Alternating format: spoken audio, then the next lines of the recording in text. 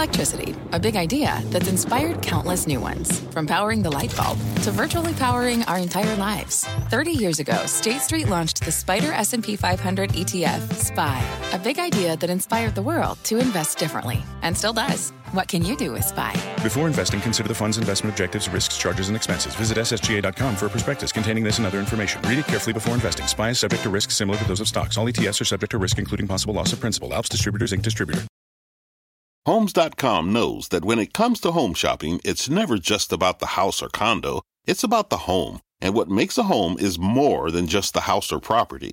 It's the location and neighborhood. If you have kids, it's also schools, nearby parks, and transportation options. That's why Homes.com goes above and beyond to bring home shoppers the in-depth information they need to find the right home. And when I say in-depth, I'm talking deep. Each listing features comprehensive information about the neighborhood, complete with a video guide. They also have details about local schools with test scores, state rankings, and student-to-teacher ratio.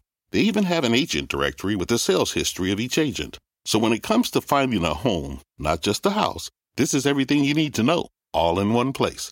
Homes.com. We've done your homework. My mission is simple, to make you money. I'm here to level the playing field for all investors.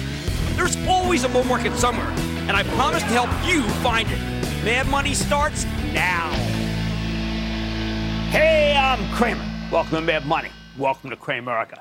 Other people, my friends, I'm just trying to save you some money. My job is not just to entertain, but to educate, teach, and put everything into context, even the tough stuff. So call me at 1-800-743-CNBC or tweet me at Jim Cramer. How can you have conviction in a market that seems bent on shaking you out at all costs? Sell, sell, sell. Each day it fools you. And sometimes you get intraday fakeouts, like we had this day. Dow finishing down 173 points after a roller coaster session, S&P losing 1.13%, and the Nasdaq tumbling 1.43%.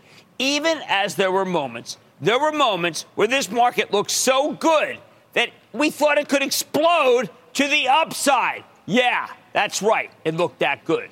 And then after the close, we got a gut punch. One of the ugliest pre-announcements I ever come across in all the years that I am in business. All the ages. A dramatic shortfall and earnings cut. That's way too positive a way to put it. From FedEx, which just at the end of June told us that things were doing pretty good. End of June. Things got bad that fast. Fortunately, we spoke to the new CEO, Raj Subramaniam, and Raj is going to be with us in a few minutes. And you'll see that exclusive interview later in the show. Unfortunately, this was no ordinary pre-announcement. Pretty much every single week since that June meeting where they told you things were going well, things have gotten worse. Yes, every single week. Week after week after week. It started in Asia, where China has had no snapback whatsoever from the worst COVID days. In fact, things may be worse now than ever. It's like China just stopped. Then you go to Europe. And the war in Ukraine has sapped confidence and crushed pocketbooks as prices for heat and electricity are anywhere from 3 to 10 times where they were a year ago. Who can afford that? Who can stay in business in those conditions? And then the one that I thought was most shattering, frankly, we got to the U.S. It's all FedEx. And while our country is definitely the best of the three, FedEx is telling us a story of slowing business while still positive. But business that is going very bad near the end of the last few weeks. E-commerce, yes, it's doing fine, but not as fine as we thought it would be. Now think of that. That's nothing anybody's thinking about. There are many companies that I can slough off as blaming the macro environment for their own problems. Excuse makers. Companies that use the worldwide economy as an alibi. FedEx is not one of them. Say what you want about this company. We know it pioneered much of what we regard as package delivery, and it got there a lot faster than it took competitor UPS. In other words, I believe FedEx when the CEO says the fault is in the stars, not themselves, an appropriation of Shakespeare that actually fits this time. Now, look, I know this isn't the FedEx show, but the fact that things are decelerating around the globe that fast is something that forces you to think that maybe the Fed is further along than it may realize it is in fighting wage inflation. FedEx, you see, is not the canary in the coal mine, for heaven's sake. It's the coal miner in the coal mine, which means if Jay Powell is watching, the Fed chief, I would say we are going to raise rates 0.75%, but then we must wait and see. Wait to see if what FedEx is saying about Asia, if what FedEx is saying about Europe, and what FedEx is now saying about e-commerce and business in this country is about to spread out of control. And if that's the case, why not just say 0.75% and then wait? And by the way, these people want 1%. I hope you're watching. U.S. Hold'em, give us an apology, will you? I mean, how could you be so wrong? Hey, look, I'm admitting I was wrong. I was more positive than this. I didn't think that this was going to be this bad. I actually gave a conference today at 12 o'clock, and I stick by everything I said because we're not buying any of these economic stocks, buying the stocks that do well in the bad economy. But I didn't know. I didn't know that FedEx was going to lower the boom. Now, the reaction you actually can be expected to have is one of panic. If there's truly a slowing everywhere, why would you bother to own a stock? Why bother? Why not just get into that juicy 3.9% two-year Treasury lovey blanket and go home? Which many of you by this point in the show are thinking, why don't I? Okay, all right. Let me give you 3 reasons why not to. First, this is Raj Subramanian's first quarter at the helm. It's his first. Now, look, he's obviously a total straight shooter. And he cut numbers huge and pulled guidance. But it is the first quarter he's been in the chute. And it pays to get the word out quickly. Now, this is not a kitchen sink thing. I mean, he went over this thing, you will hear in the interview, chapter verse. But I do think that maybe some of the issues are going to be caused by his own company's execution. They could be doing some things wrong. Nothing's perfect. If Carol Tomé, the CEO of UPS, comes out tomorrow and says she has no idea what FedEx is talking about, business is booming everywhere, well, you might feel pretty darn foolish if you sold everything. I don't think that's going to be the case. UPS is going to be down big tomorrow. I don't want you to buy that one betting that UPS is that much better than FedEx. I'm just saying that there are some man-made issues here, too. We can't totally dismiss that. Is it 70% macro, 30% man? I don't know. But let's not say everybody's perfect. Second, fortunately, the weaknesses that Raj described are indeed man-made. China's using bogus science to lock people up to avoid COVID. And this policy is crushing them. It's crushing them. But it is man-made. President Xi could wave a magic wand. And he has it. He has it in his back pocket. All he has to do is bring in Moderna, which is the company that we know is having one of the terrific vaccines, and say, okay, look, please do what you did to United States. Make the vaccine here, though. Make me feel a little better. Make the vaccine here, and make it so that the flu is more dangerous than COVID, which is something, by the way, that Humana said in its analyst meeting. That's right. The flu's hospitalizing more people in our country than COVID. Can you imagine if China just woke up, stopped their bogus Lysenko technology, science that is crushing them, and brought in Moderna, and you sold everything tomorrow because of FedEx? Russia. Putin is the cause of the weakness in Europe, and he's increasingly being isolated. Did you catch anything of some of the news reports about him meeting with President Xi from China? I don't think it looks that well for him. What did Xi basically say? Which is that, I get it. I mean, that was the equivalent of what he said. I get it. Now, why does China care about Russia? Sure, it gets its cheap oil because of the war, but 25% of what it sells into Europe. And this war is hurting its customers. China is, in the end, a transactional country, and it would pay for higher oil if it meant more business, but it's not going to pay for lower oil if it means less business. Xi knows that Putin's losing the war. He calls it quits, and then FedEx won't matter. Yeah, but can you imagine? Putin stops the war. Xi says it's time to have the vaccine, and you've sold everything. Finally, it is entirely possible that we really are going to get wage inflation under control. When I listened to Raj Subramanian today, you know what I did? I said, wait a second. Maybe we're much further along in the fight against inflation. maybe those people who are certain about their jobs or busy hopping from job to job should watch this interview coming up in a few minutes, because I think you'd feel a lot less certain. And if you, by the way, have retired and thinking that your nest egg is going to get you through this, maybe you should feel a lot less certain. Maybe you should go back to work. We are still traveling. That's absolutely true. It's the traveling economy. But when you hear that China's falling off a cliff, remember that they make a ton of stuff that's headed here. And it sounds like sales aren't anywhere near as strong as we thought. That was another takeaway I had from this interview. Maybe the bears who insist that the Fed raise and raise and raise and raise don't know what they're talking about. Maybe the Fed is further along than we thought. So what happens now?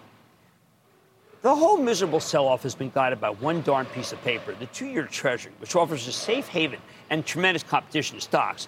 I did want to come out here tonight and talk to you about how you should go buy some Apple, because I've seen the new phone and the watch, and I think they're much better than the analysts think. I wanted to come out and remind you that there's plenty of the stock market that does well when companies like FedEx issues warnings. I wanted to say, look at healthcare, look at oil and gas, look at companies that have great sector growth. Go watch my speech today. Go watch my speech at noon today. It was filled with stocks that do well if FedEx does badly.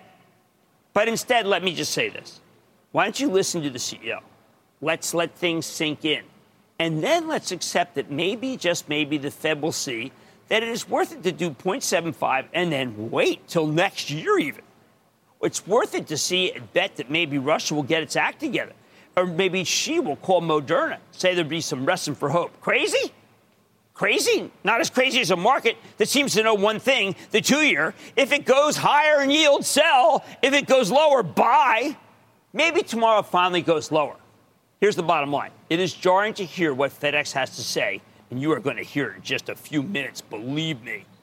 But the good news, the problems are man-made. They're fixable. The bad news, most of us didn't know until tonight that we had this many problems, and that they are all getting much worse, not better. Let's speak to Sandeep in New York. Sandeep. Hey there, Jim. How are you doing? I am doing well. A little jarred. How you doing? You know, I'm all right. Good. Trying to get through these market these crazy market times. But like with you by our side and trying to help us out, we can't go wrong. Oh, thank you. I really appreciate all the work. Yeah, you're very kind. I'm trying to call it as straight as I can see it. No sugarcoat, no Pollyanna, just trying to help people not lose money, make some money. How can I help you? All right. I'm an investor in Twilio, and I really love the company. I think the leadership's great. The future looks good. I also like the fact, I also think AI is the future as well. And I can imagine like a smart customer service solution coming from them in the future that leverages that. Right. Well, but Sandeep, let me just tell you something. Before you get too deep in this, Twilio is not making money. They just fired a lot of people. They're doing their darn best. But until they make money, I do not want to recommend Twilio. I just can't. Now, it is jarring to hear what FedEx has to say, and you are going to hear every bit of it. The good news, all the problems are fixable. The bad news, most of us didn't know we had this many problems, and that they are getting worse. Man, tonight, the search for clarity in the oil patch continues, so I'm checking in with energy expert and Tellurian founder Sharif Suki. Get his take. Then, after the bell, we had a tough pay announcement from FedEx. I'm running through all you need to know with the CEO. And nurses love the scrubs, but is the stock worth loving for your portfolio? I'm checking in on things with the company's top brass. So stay with Cramer. Don't miss a second of Mad Money. Follow @JimCramer on Twitter. Have a question? Tweet Cramer. #MadTweets. Send Jim an email to madmoney@cnbc.com or give us a call at 1-800-743-CNBC. Miss something? Head to madmoney.cnbc.com. Fact. Running a business is not getting easier on your wallet. With higher expenses on materials, employees, distribution, and borrowing, everything costs more. Also a fact. Smart businesses are reducing costs and headaches by graduating to NetSuite by Oracle. NetSuite is the #1 cloud financial system, bringing accounting, financial management, inventory, and HR into one platform and one source of truth. With NetSuite, you reduce IT costs because NetSuite lives in the cloud with no hardware required, accessed from anywhere. You can cut the cost of maintaining multiple systems because you've got one unified business management suite. You improve efficiency by bringing all your major business processes into one platform, slashing manual tasks and errors. Over 37,000 companies have already made the move. See how you'll profit with NetSuite, and then you can think of all the ways you could be spending the money you save. Company retreat in Malibu, anyone? By popular demand, NetSuite is offering a one-of-a-kind flexible financing program for a few more weeks. Head to netsuite.com to start saving. When you're hiring, the best way to search for a candidate isn't to search at all. Don't search, match with Indeed. Indeed is your matching and hiring platform with over 350 million global monthly visitors, according to Indeed data, and a matching engine that helps you find quality candidates fast. Use Indeed for scheduling, screening, and messaging to connect with candidates faster. Plus, 93% of employers agree Indeed delivers the highest quality matches compared to other job sites, according to a recent Indeed survey. Leveraging over 140 million qualifications and preferences every day, Indeed's matching engine is constantly learning from your preferences. Join more than 3.5 million businesses worldwide that use Indeed. Listeners of this show will get a $75 sponsored job credit to get your jobs more visibility at Indeed.com/madmoney. Just go to Indeed.com/madmoney right now and support this show by saying you heard about Indeed on this podcast. Indeed.com/madmoney. Terms and conditions apply. Need to hire? You need Indeed.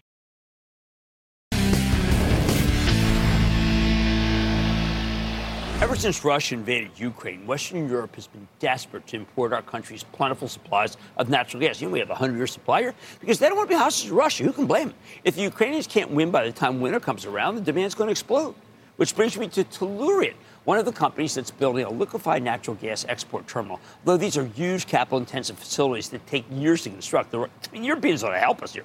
If you wanted to get a read on this industry, nobody knows it better than Sharif Suki. He's the co-founder and executive chairman of Tellurian, and the virtual inventor of LNG export in this country with his previous company, Cheniere. But don't take it from me. Earlier today, we had a chance to sit down with Sharif. Take a look.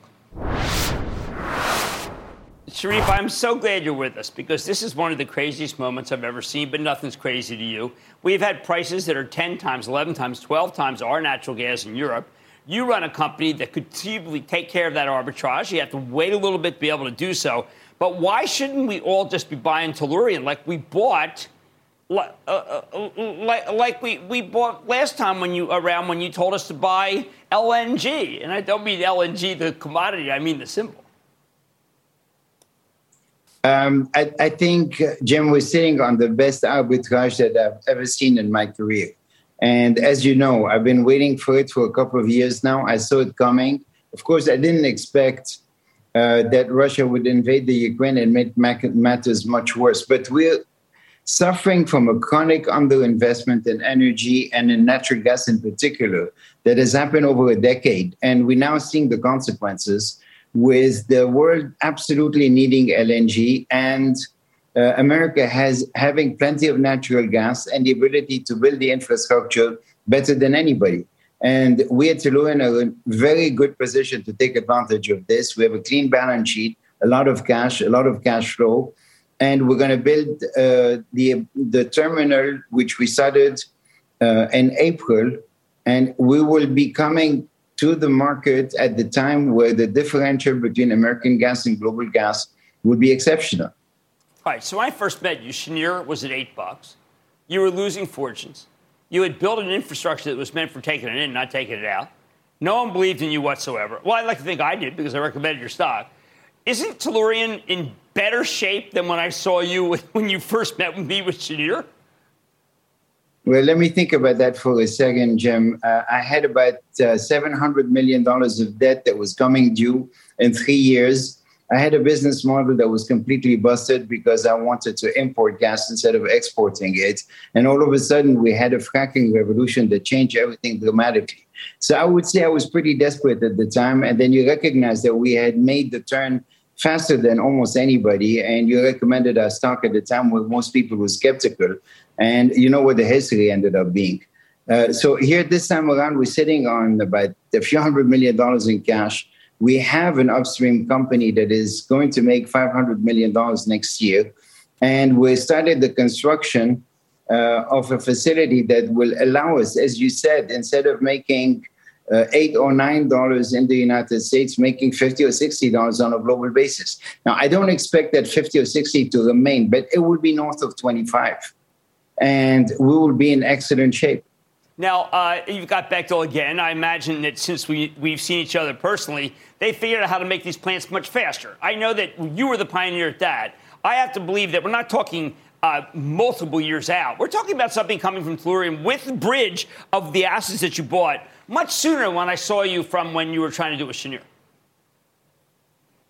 I think it's still going to take a certain amount of time to build the infrastructure. We started in April. The soonest realistically that we can start selling LNG will be sometime in the middle of 2026. So we don't want to promise things that cannot be done. We are going to have a massive construction project. Again, this is my third time around now, in the Gulf of Mexico. And we will have 5,000 to 7,000 people on the site working as fast as they can to get the project off the ground as soon as possible. But it takes time to build these massive infrastructure. They don't happen over time. They require long-term planning and a lot of patience in order to get to where you need to go. So I don't think there's going to be anything that comes faster. Fair enough. Now, when I spoke to you last, the war had just begun in Ukraine.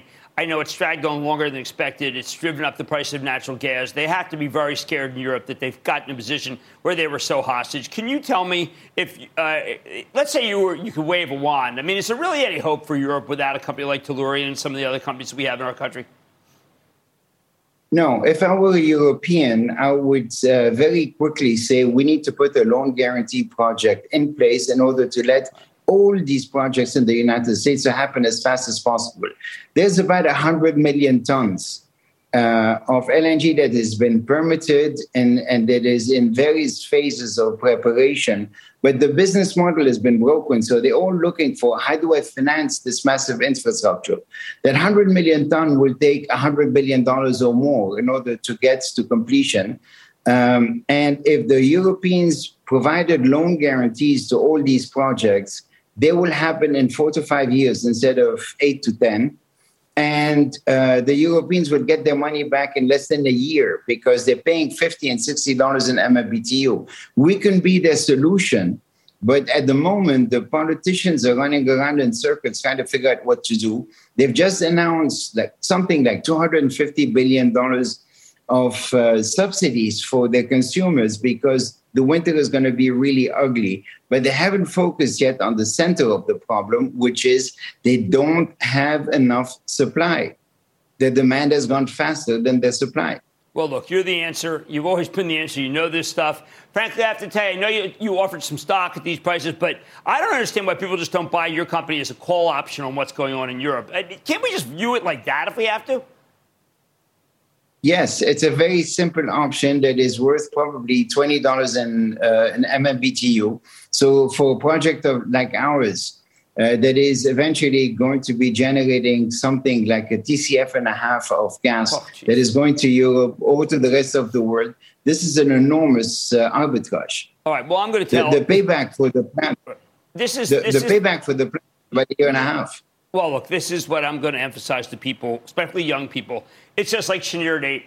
No one believed me except for you. We believed in each other. And then it went over 25 times. I think you're going to do it again, Sherif Suki. And I'm always so thrilled you're on the show. Sherif is the co-founder, executive chairman of Tellurian, whose stock went up more than any other stock other than Regeneron since we started this show 17 years ago. Thank you, sir. Thank you. Mad Money back here for break. Coming up, does big news come in a small package? Cramer sits down with FedEx next. The spirit of performance defines Acura, and now it's electric. Introducing the all-electric ZDX, Acura's most powerful SUV yet. While what powers their cars may change, the energy that makes Acura never will. Crafted using the same formula that brought them electrified supercars and multiple IMSA championships, the ZDX has track-tested performance that packs an energy all its own. With a premium Bang & Olufsen sound system and up to 313-mile range on a single charge, And a Type S variant with an estimated 500 horsepower? The ZDX is everything they said electric could never be. It was built with the driver in mind, just like Acura's been doing since the beginning. We could talk all day, but the only way to experience this electric performance is to drive it yourself. Unlock the energy and order yours at Acura.com. Take your business further with the smart and flexible American Express Business Gold Card. It's packed with benefits to help unlock more value from your business purchases. That's the powerful backing of American Express. Learn more at americanexpress.com/businessgoldcard.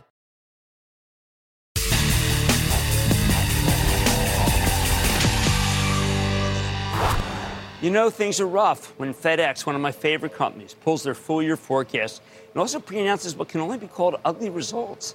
Just a huge top and bottom line miss. They're getting hit by weakness in Asia and some problems in service in Europe. Ground business is struggling. FedEx Express pummeled. These numbers look dire. So now we have to figure out if they're company-specific. Maybe they represent a broader problem for the global economy. Maybe it's an opportunity even. So let's take a close look with the brand new CEO, Raj Subramanian. And Raj just got named just a couple months ago, and more importantly, had an analyst meeting at the end of June where the forecasts were much more rosier. So I got to know right from the get-go, what went wrong here? Well, Jim, first of all, thank you for having me on the show, and it's wonderful to see you again. Of course, I'm very disappointed in the results that we just announced here. And, you know, the headline really is the macro situation that we're facing. Let me just walk through a little bit here what we're seeing, yeah? So, firstly, in China and in Asia, around June, the factories were shut because of COVID. So we expected that when the factories open back up, that there will be a surge in demand. I lived in Asia for several years, and that's what usually happened. Well, it did not happen. When the factories opened back up, the demand actually went down, and week over week, that came down. Europe, with the energy situation and inflation, the economy is quite weak. Now, we have some idiosyncratic issues that we face. You know, we just finished our integration with TNT recently. Right. And, you know, we had this new, the enhanced hub operation from Charles de Gaulle Airport. And we had some teething troubles. Now, they're in the rearview mirror now, okay. But that was more idiosyncratic to us. But, that was the big problem. In the U.S., the consumer, it's actually a nuanced story here. I mean, the U.S. has been relatively, people think it's less impacted. But on the consumer side, the spending is relatively flat or down, and even today's report showed that. And within the consumer, though, they're spending more on services versus spending on goods, right? And even within the goods sector, there's an e-commerce reset that's going on. You know, prior to the pandemic, e-commerce represented about 16% of retail. At the peak, it was 22%, and now it's somewhere in the 19-20%. So all those three things are negative to our business, and that's what we're saying at this point. Well, let's peel them back. Yeah. As an optimist, I'm not as perturbed about the last numbers because I think the economy has changed a bit. Sure. But people are going to immediately say, wait a second, and I know you're not an Amazon guy. Yeah. That's been made clear to me many times. But they're going to say that e-commerce is definitely slow. People are going out more.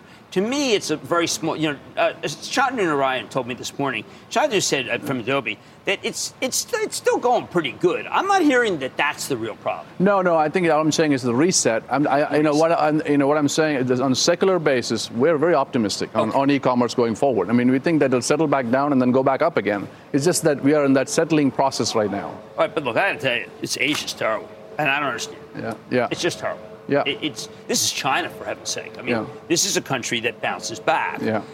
What is really going on there? Well, Asia is the center of manufacturing in the world. Right. So when you see these things happen, I feel it's leading indicator of something, more profound.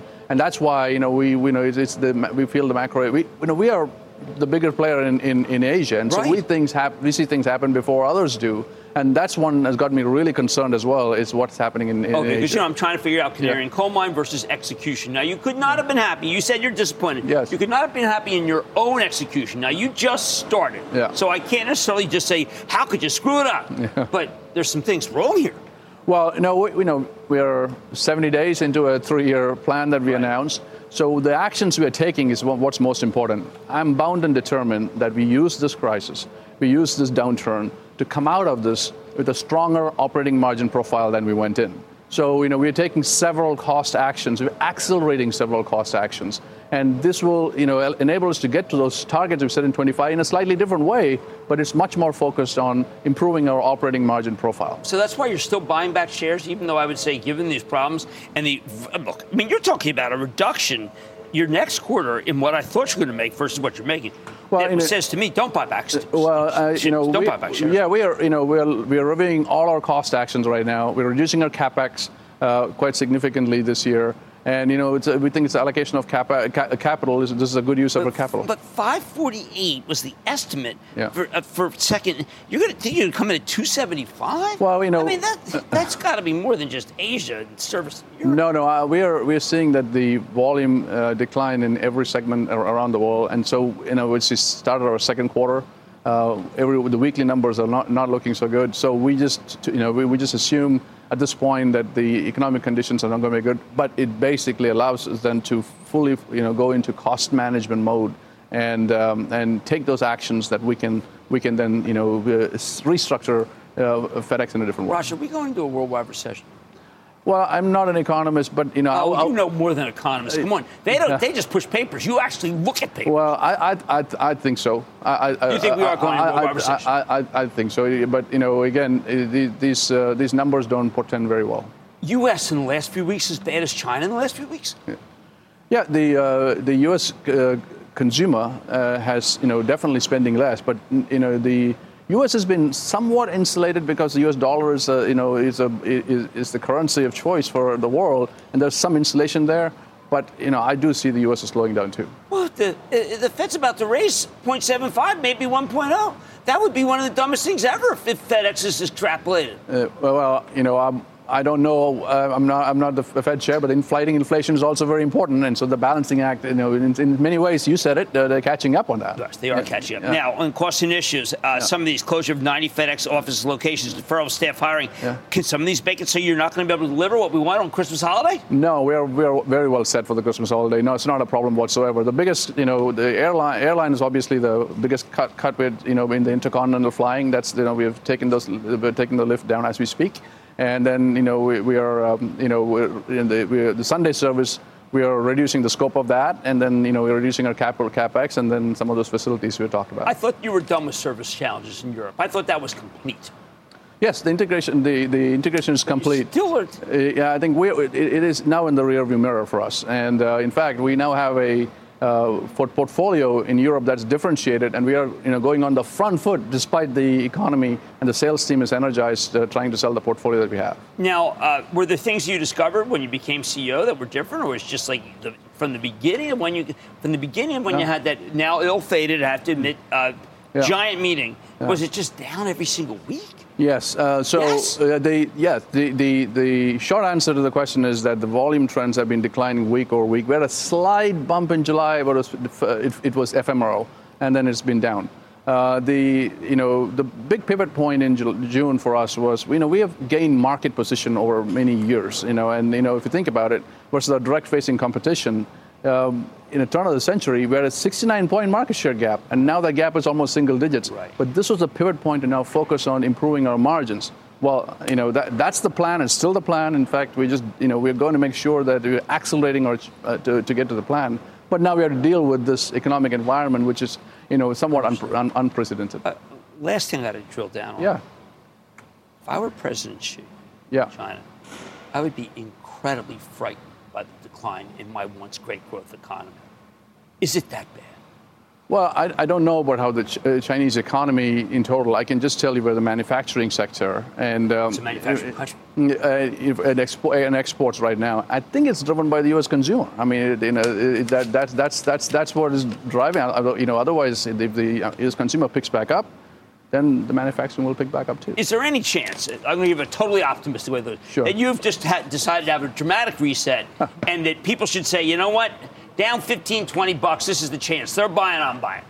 Well, no, I think, listen, I can only read the tea leaves I'm seeing right now, and we are a reflection of everybody else's business, especially the high-value economy in the world. Positive, you're right. I'm sorry, Jim. I know that's I'm sorry, Jim. Maybe next time. I know you watch the show. Maybe but next what time. can I tell you? You are one darn straight shooter. I'll give you that, man. Thank you, Jim. You tell it like it is. Thank you. Okay, that's Raj Subramaniam, He's the CEO of FedEx. And can I tell you something? He did not have to come on TV tonight. It wasn't his quarter, but he did. And that means more to me than anything he said. Mad Money's back at the break. Coming up, saving lives and looking good doing it. The company that's changing the way healthcare heroes suit up. Next.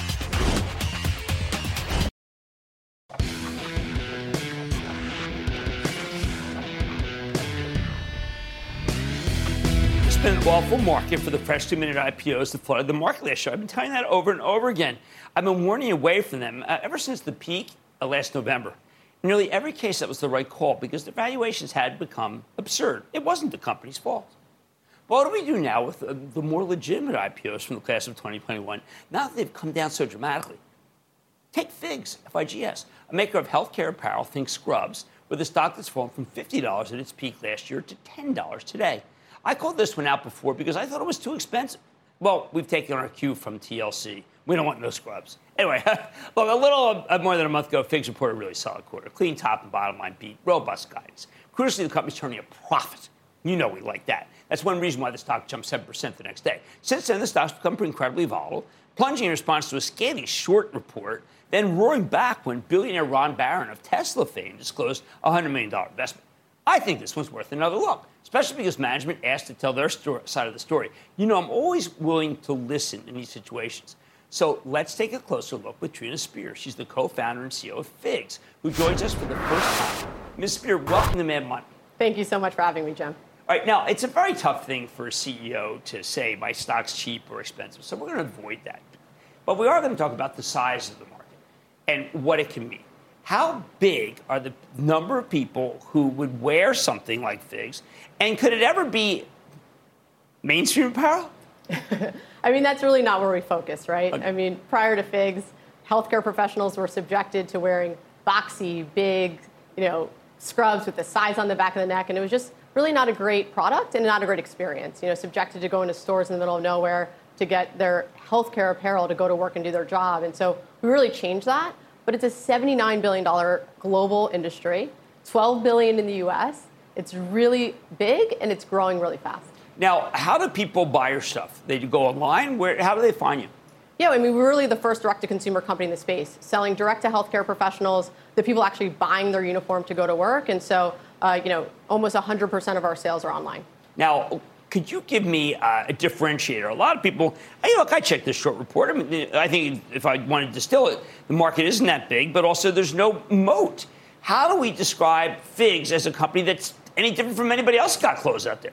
Yeah, I mean, I think, at first and foremost, we're a product company. We really focus on innovation of product, building products that are well-fitted and comfortable and technical so that healthcare professionals can work a 16-hour shift. They're dedicating their lives to helping others and caring for patients, and they need a product that's going to serve them well. But in terms of competitive advantage, I mean, if you think about what we've done, right, we've built an authentic brand over the last 10 years, and that's really a hard thing to do, and that's really differentiated us from everyone else. Now, you did have some numbers this time. You have some inflation costs. You, I think, have navigated supply chain issues incredibly well, but the company does not have as much growth as it had even 2-3 years ago. Is that just because of the size of the market, or is the market post-COVID going down a bit? I mean, we've scaled to over $500 million in net revenue.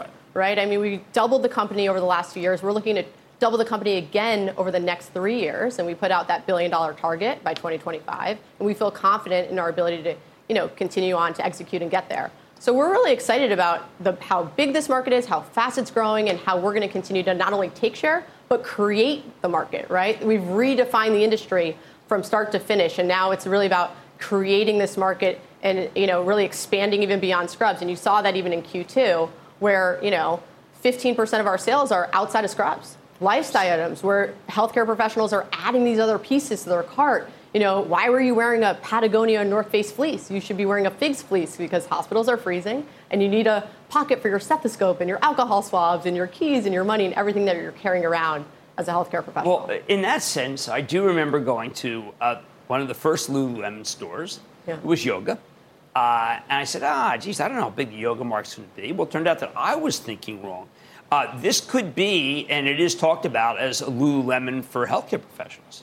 Yeah, I mean, I think that's right. And, if you look at the S1, Lululemon's S1, their TAM was $500 million. Right. And so, That's all it was when they started? Yeah, that's what they right. said. That's right. Well, look, in terms of what's going on at the company, where I am always, margins are 17.6%. That Lulu's margins are a lot more than that. I mean, how can you get your gross margins up? Yeah, I mean, so our gross margins are over 70%. Our EBITDA margin in the second quarter was, 18%. And so if you think about what we're doing, we're really pairing growth and profitability in a very sustainable way. And this didn't happen yesterday. We've been doing this for years. If you think about actually how much money we've spent only $10 million and generated over $1 billion in net revenue. Pretty great. That is pretty great. So, now, just, when I was talking about adjusted EBITDA margin was 17.6. And then the last thing is, I know that Heather Hasson had been named executive chair. A lot of people were very excited that you guys were co-CEOs. Why did you make the change? Because I know that people who are against your stock have somehow told me that this is a terrible thing.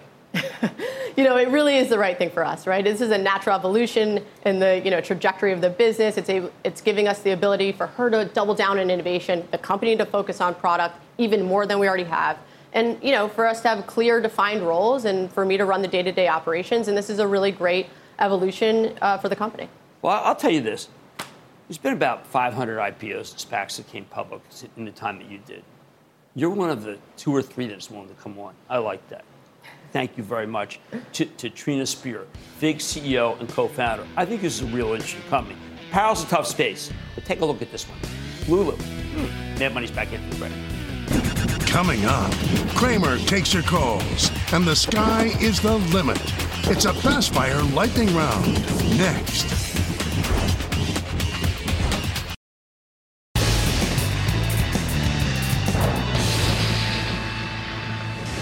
It's time for the lightning round. Of course, one of the 77 play the sound. And then the lightning round is over. Are you ready? Ski Daddy, tell me the lightning round. We might start with George in Arizona. George. Hi, Jim. Hey, I'm a long-term investor, and I've been following Mr. Warren Buffett lately. And since he owns 20% of Occidental Petroleum, and he's just asked to buy another 30% of it, wouldn't that be a nice horse to ride, OXY? Well, I'll tell you, it would be, but it is the stock that's up the most in the last year. And I think that even though I think Warren Buffett is terrific, I cannot recommend you the stock that's been up the most in the last year. It's just not right. Bob in Florida. Bob. Hey, Jim. I love your show. I try to watch it every day. Oh, thank you, partner. What's going on? I want to ask you about a company with innovative products but a terrible chart. Universal Display, ticker symbol OLED. I hear, by the way, the chart is terrible, which is one of the reasons why it's not working. But how about this? How about when it gets, it's 24 times earnings. How about when it gets to, say, 18, 19 times earnings, you actually pull the trigger? Wait for that stock to come down, and it will come down. Let's go to John in California. John. Hey, Jim. Buy, sell, or hold Nucor. After yesterday's pre-announcement of that things were going bad, I have to tell you, I think you have to now wait till the 90s to buy Nucor. And Nucor is one of my absolute favorite names. Let's go to Bill in Virginia. Bill. Hey, how you doing, Jim? This is Bill. I was wondering what you thought of Dow Chemical. All right, so Dow Chemical, the numbers have been cut. It's all the way back to 46, yield 6%. I think you can go to as low as 7%. I wouldn't touch the stock till it gets to 42. Let's go to Jerry in North Carolina. Jerry. Hi, Jim. I would like to know about Devon Energy. Okay, Devon's run by a guy named Rick Moncrief. He was one of our speakers at our Investing Club conference. And I got to tell you, he told a great story. It's got a very big yield, but we have been skimming back a little bit. Why? It became too big a position. And I would tell you that if the stock were to come back down from 69 down to 60, I'd buy it again. But if it goes to 73, we will do some selling. How about we go to Paul in New York? Paul. Booyah, Jim. First-time caller from Schenectady, New York, the birthplace of General Electric. That's My right. question is, Plug Power, buy, sell, or hold? Okay, Plug Power is a play on hydrogen power. We actually are believers of hydrogen power when it comes to Mad Money, which is why we own the stock of Linde, a very, very good industrial company that also does hydrogen power, and that's the better way to play it. And that, ladies and gentlemen, is the conclusion of the Lightning Round! The Lightning Round is sponsored by TD Ameritrade. Coming up, Cramer's got some thoughts on how to put a chip back on your shoulder. The CNBC Investing Club heard it first. Keep it here on Mad Money.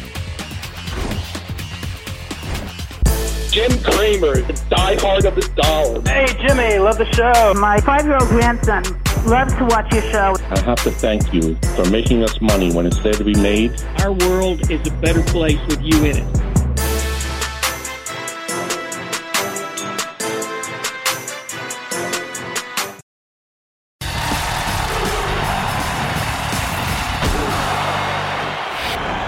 Today, I gave a talk to Investing Club members. Unlike most money managers, we lay it all out for you. The procedure is usually pretty straightforward. But this time, I felt like I'd flip-flopped a little too fast. On Monday, I told David Faber it was worth buying a market that was being crushed by selling. And today, I said you have to be very careful in this environment. You can buy stocks as long as they have little to no economic sensitivity, especially after what we heard from FedEx tonight. Unfortunately, the truth is I was too optimistic on Monday. We're back in a world of two markets. There's the market that's getting killed by the Fed and everything else, China, Europe, including most of tech, by the way, and the market that does just fine in a slowdown. When you see a market-wide meltdown like we had Monday, it's the kind of sell-off that should have been limited to tech and the industrials, yet it took everything down. Let me put the current moment in context. For decades, we had limited growth in this country, especially on the industrial side of things. Sure, you'd have the occasional huge wave of tech activity, but away from that, manufacturing was a wasteland not to be touched. Especially since the Great Recession, we've had a stagnant economy where tech was the only consistent source of fabulous growth. So Wall Street fell in love with all sorts of hardware and software and FANG. Then in the last few years, starting around 2018, briefly pausing when COVID first hit, and then going into overdrive near the end of 2020, we got a genuinely booming economy on our hands, and that boom spread everywhere. The industrials finally came back. They turned out to be pretty good stocks. The boom included many tech names, like NVIDIA, like AMD, like Adobe, along with tons of others. But now that boom is over. It's getting busted as the Federal Reserve slams the brakes on the economy to stamp out inflation, while Russia starts a murderous war, and China has decided to cure COVID by stamping it out. Good luck with that. It's why vast swaths of the market have turned treacherous since last November. For example, we own AMD for the travel shops. It's grown to the point where it's now the dominant chip maker for personal computers, but PCs are sadly back to being a terrible business. Longtime Cramer fave NVIDIA developed these incredible chips for artificial intelligence and machine learning. But that business has slowed, and now this company is dismissed as merely a play on gaming and cryptocurrency mining, neither of which are in very good shape.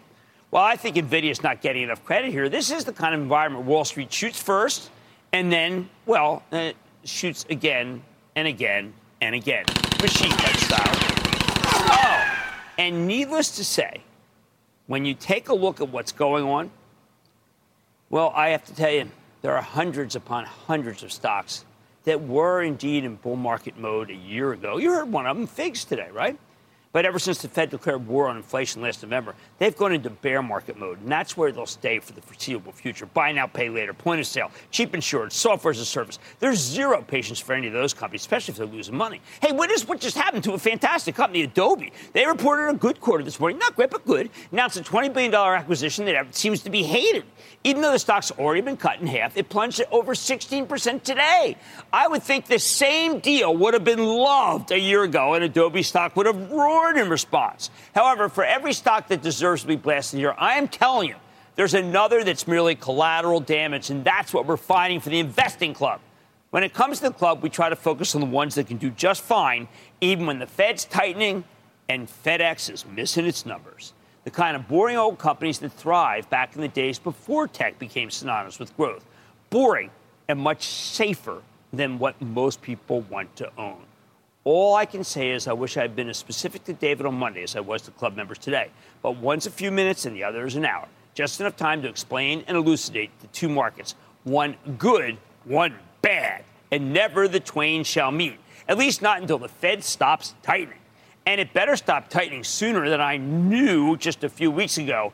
Or maybe, sorrily, we can follow in the footsteps, the awful footsteps, of China and Europe. I like to say there's always a bull market somewhere. I promise to try to find it just for you right here on Mad Money. I'm Jim Cramer. See you tomorrow. The news with Shepard Smith starts now. This podcast is supported by FedEx. Dear small and medium businesses, no one wants happy customers more than you do. That's why FedEx offers you picture proof of delivery, packageless and paperless returns, as well as weekend home delivery to 98% of the U.S. on Saturday and 50% on Sunday. See the FedEx service guide for delivery information. FedEx Ground service is also faster to more locations than UPS Ground. See what FedEx can do for your business. Absolutely, positively FedEx.